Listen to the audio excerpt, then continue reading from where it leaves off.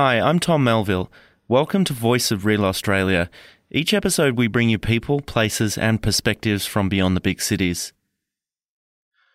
Hundreds of millions of years before the dinosaurs, long before giant wombats and kangaroos walked the continent, the world was ruled by fish. The Devonian period, as this era is known, was when fish began to walk on land.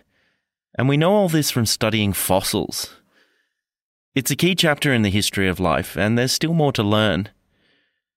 Canowindra is a town in central western New South Wales, less than an hour's drive from Orange.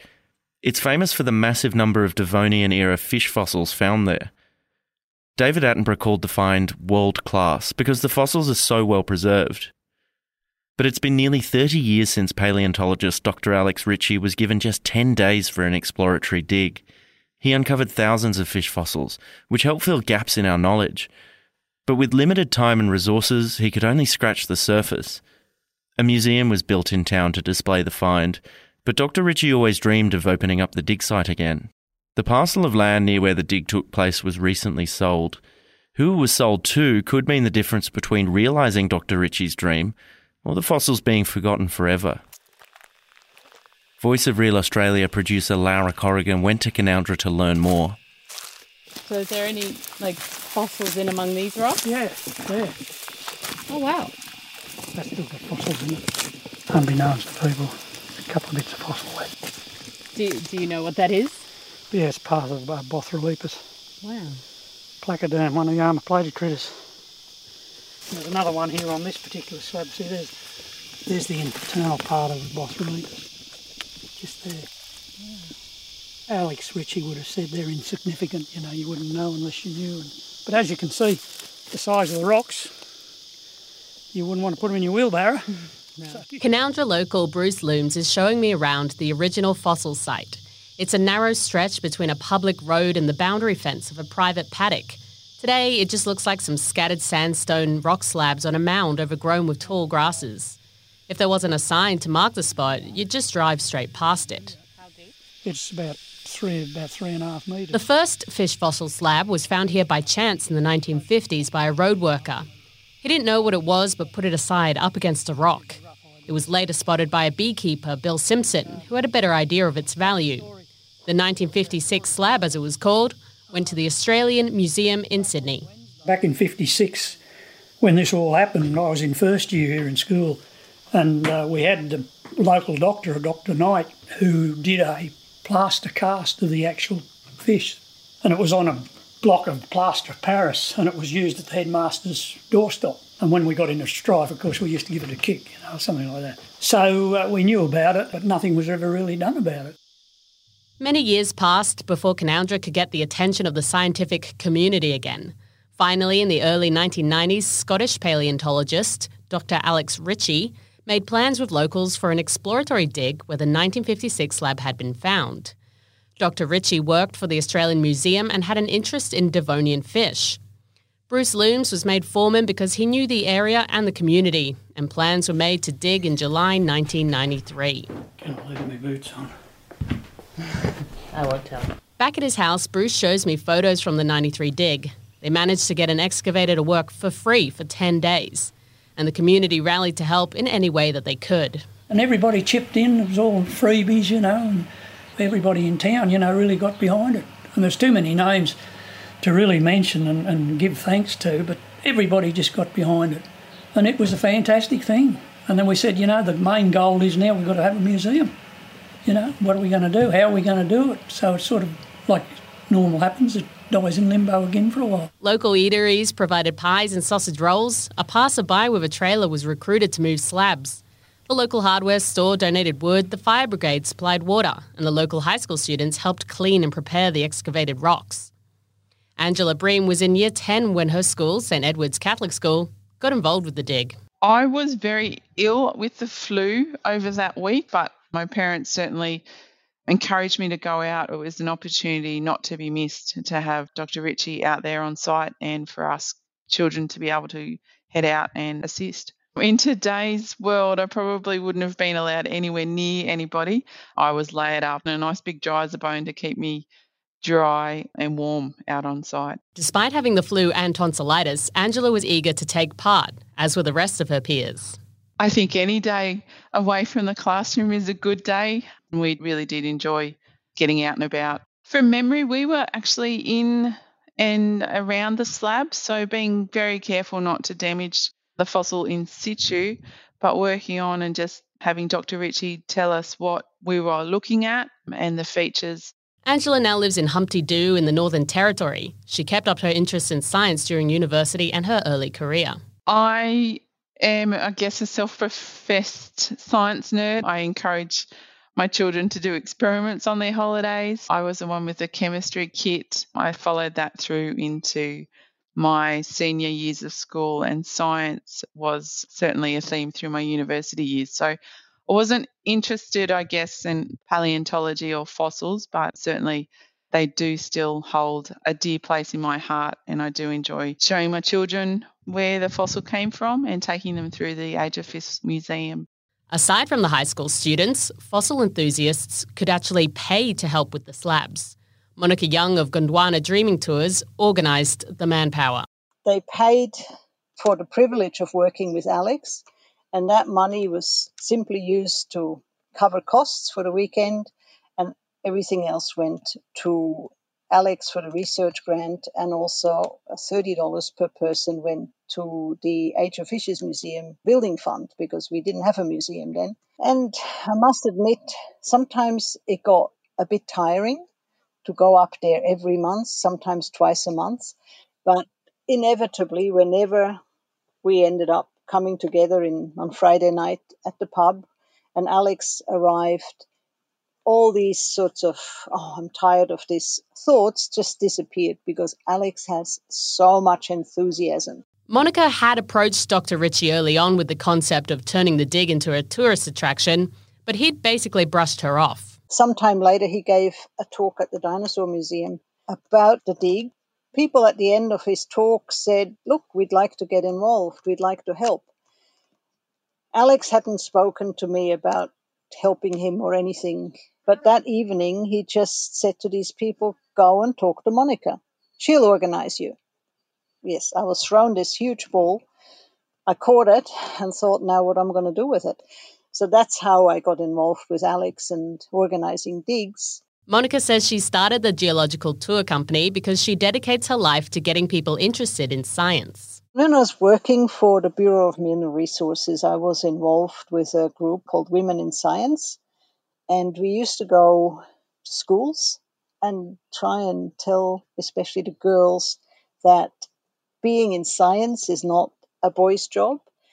Being in science is not just sitting in a lab in a white coat and having a beard, but being in science is actually exciting, and especially geology is something that you can touch. It's a science that you can immerse yourself in every day, basically, when you're outdoors. And so I got quite excited about seeing the kids getting excited. And so I suppose it just became indirectly my mission to enthuse people in geology. 80 tonnes of fossil slabs were pulled from the ground and moved on pallets to a nearby paddock where students and tourists sorted, cleaned and prepared them. Bruce Looms again. As we got them out of the ground, Freddie Fewings, the Cato driver, he could part your hair with that machine, and he used to just place them on the pallets, and we'd numbered the pallets with the slabs that went on them. And of course we had them sitting in the paddock, and we used paint, not waterproof. And of course we had rain one night overnight and it washed all the numbers off the pallets, so we sort of, back to square one again. Bruce and Dr. Ritchie were cowboys. They used their wit and charm to get things done. They discreetly dug under the public road when they couldn't wait for the slow crawl of council bureaucracy. Bruce recalls the council's engineer, Don Dean, coming to the site after they'd already helped themselves. And he said, I'll have the paperwork for you tomorrow. And I said, that'll be good.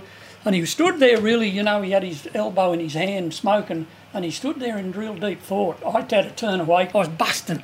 And Alex sort of looked at me, and I sort of winked at him and tell him to clear out. And Deanie's there, and I couldn't hold it anymore, and he just come around and he looked at me. "Oh, you bastards, I don't want to know anything about it." So we'd already done it. Bruce Looms wasn't impressed when Dr. Ritchie tried to name a fish after him and the local council, Cabon Council. Cabernistius loomsi, and I'm thinking to myself now, Cabernistius loomsi, Cabon. I thought, bugger me, Cabon, I hate council. I'm going to be moralised with council for the rest of my life. So I went back to Alex and I said to him, and they said, "Oh, you're an ungrateful bugger." And I said, "Oh, well, I could sooner not give it to somebody else." Anyway, 2 or 3 days later, and they come back to me and they said, "Oh, no, we've changed it for you. We're going to call your fish. We've picked it out. He's a real toothy-looking critter. He's rare, and he's got an undershot jaw, and he looks like he's like you are. You speak the way you see it, and you're pretty snappy." He said, "We're going to call it Goolagonggia loomsi, Goolagong after the town." And I said, "Oh, well, that sounds good." And I never really ever thought much more about it till some time, later on. And then I reckon, oh, well, I'm pretty privileged. One of the greatest finds at the site was a fossil of the Greenland aspis. Dr. Ritchie had also found this 50-centimetre armoured fish during an expedition in Antarctica. It's also been found in Greenland. Finding the fish in Australia proved the continents were once joined together. Monica remembers Dr. Ritchie's excitement when it was found. He suddenly started to jump around, and it happened to be in the spot where I'd been told there was a big brown snake. And he was yelling and screaming. And when he gets excited in his Scottish accent, you just can't understand what he's saying. And I kept trying to tell him to sit down because I thought he'd been bitten.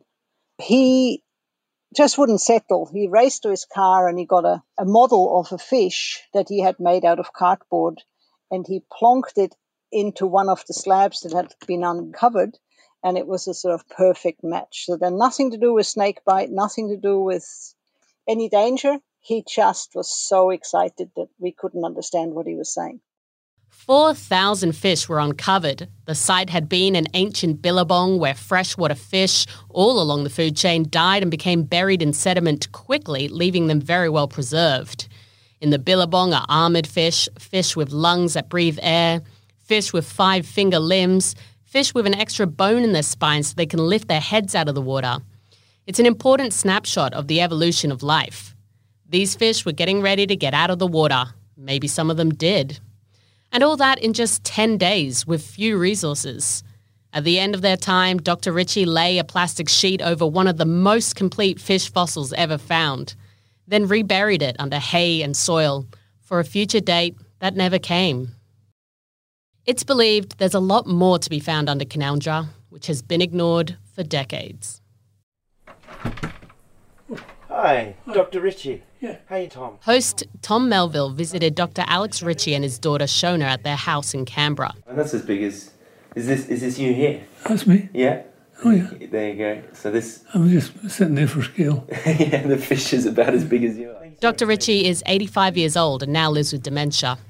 He can be a bit difficult to understand, but his famous enthusiasm still shines through.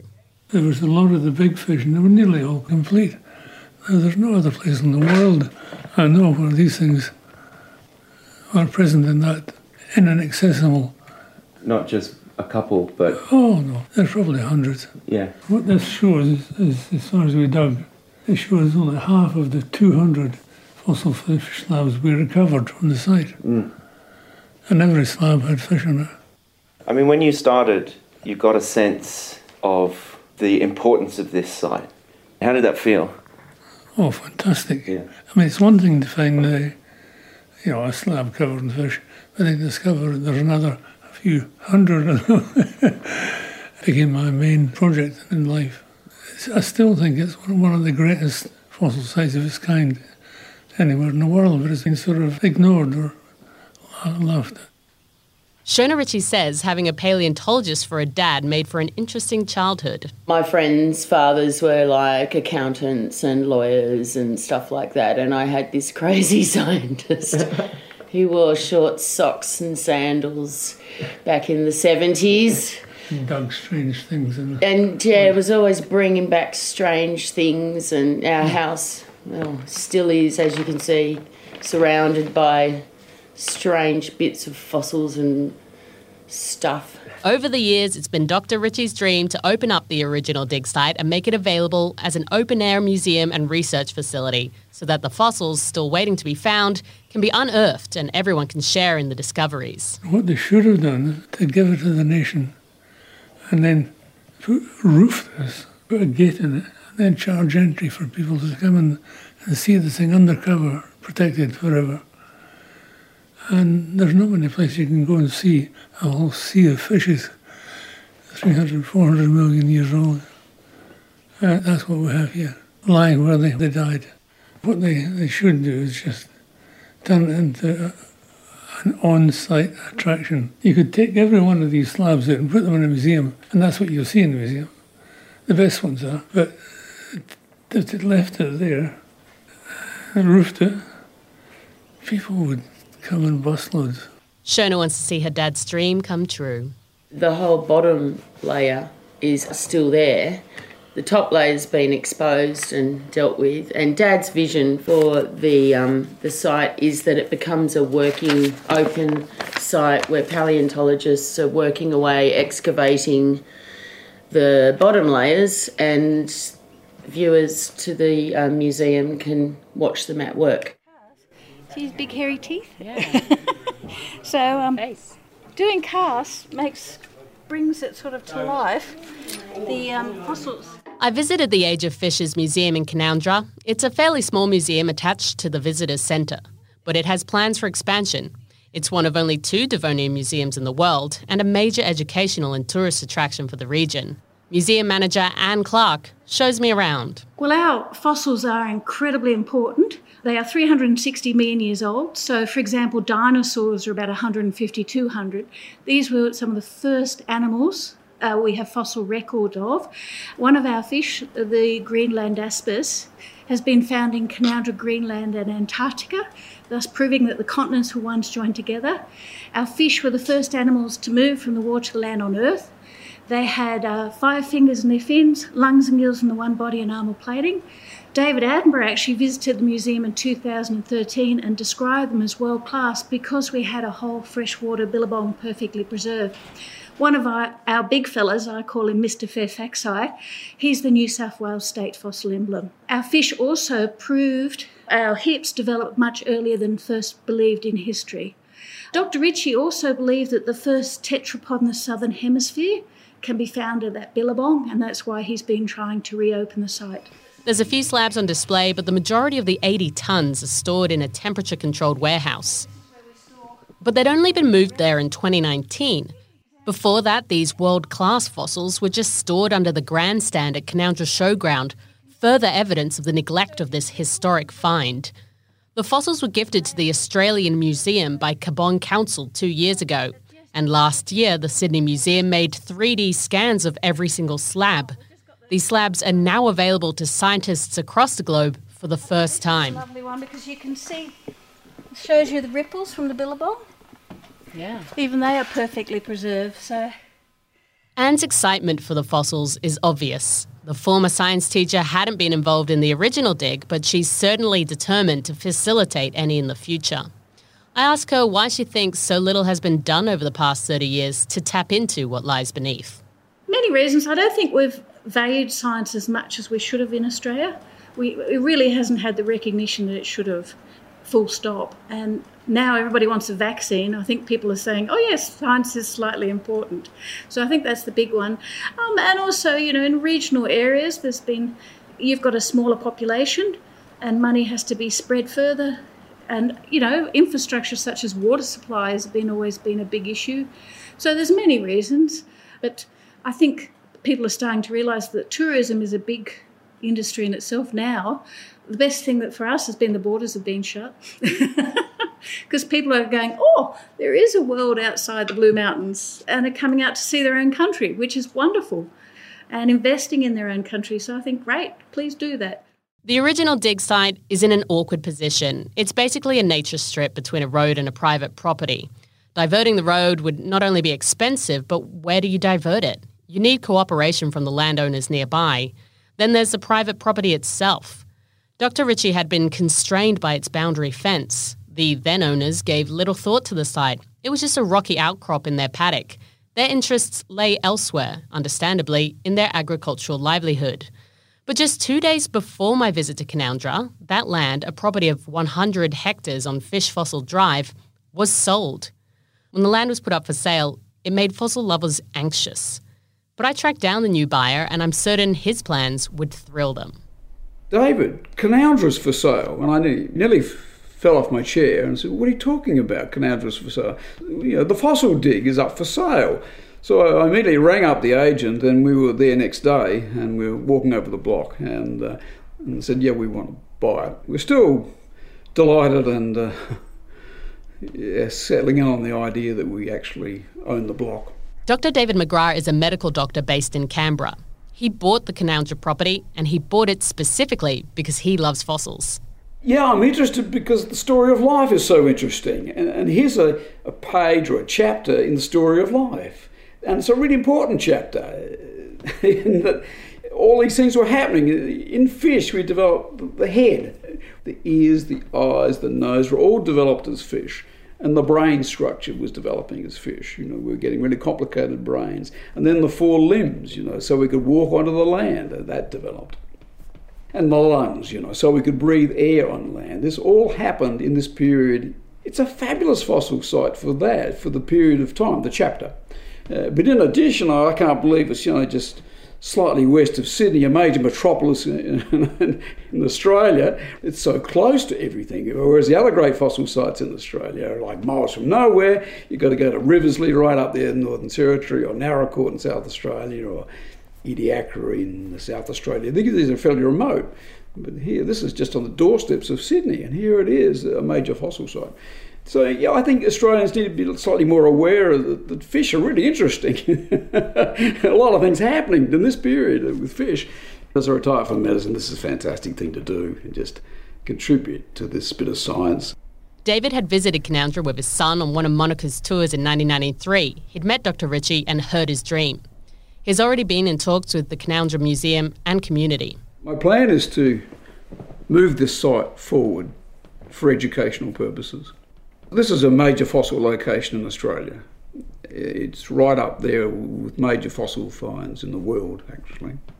Yet its educational value has not been properly explored. We have the Age of Fishes Museum, which is doing a good job, but I think we need to go back to the original site and open it up now for the full scientific value. And this site has got fabulously well-preserved fossils.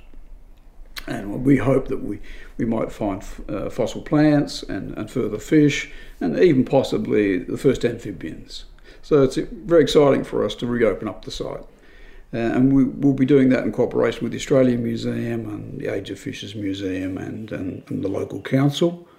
And we want to develop the whole thing for the world, actually. Australia as a national gem and the world as a piece of world history.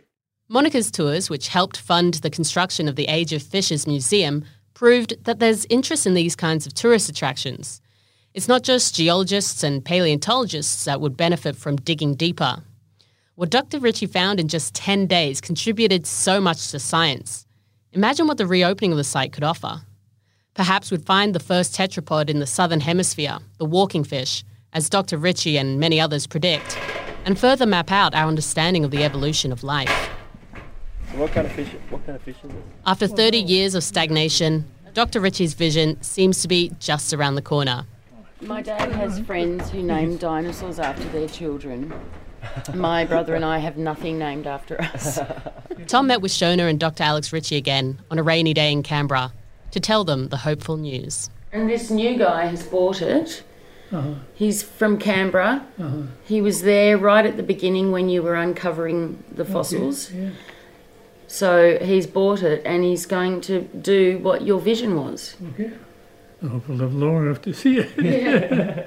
So he loved the place and thought, why isn't this one of the most famous I think there was kind in the world, isn't it? Well, this is why I said.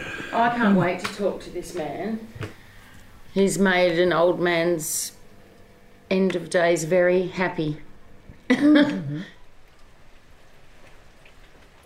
That's Shona Ritchie and her dad Alex there. excited about what may soon be uncovered at Canowindra's famous fossil site.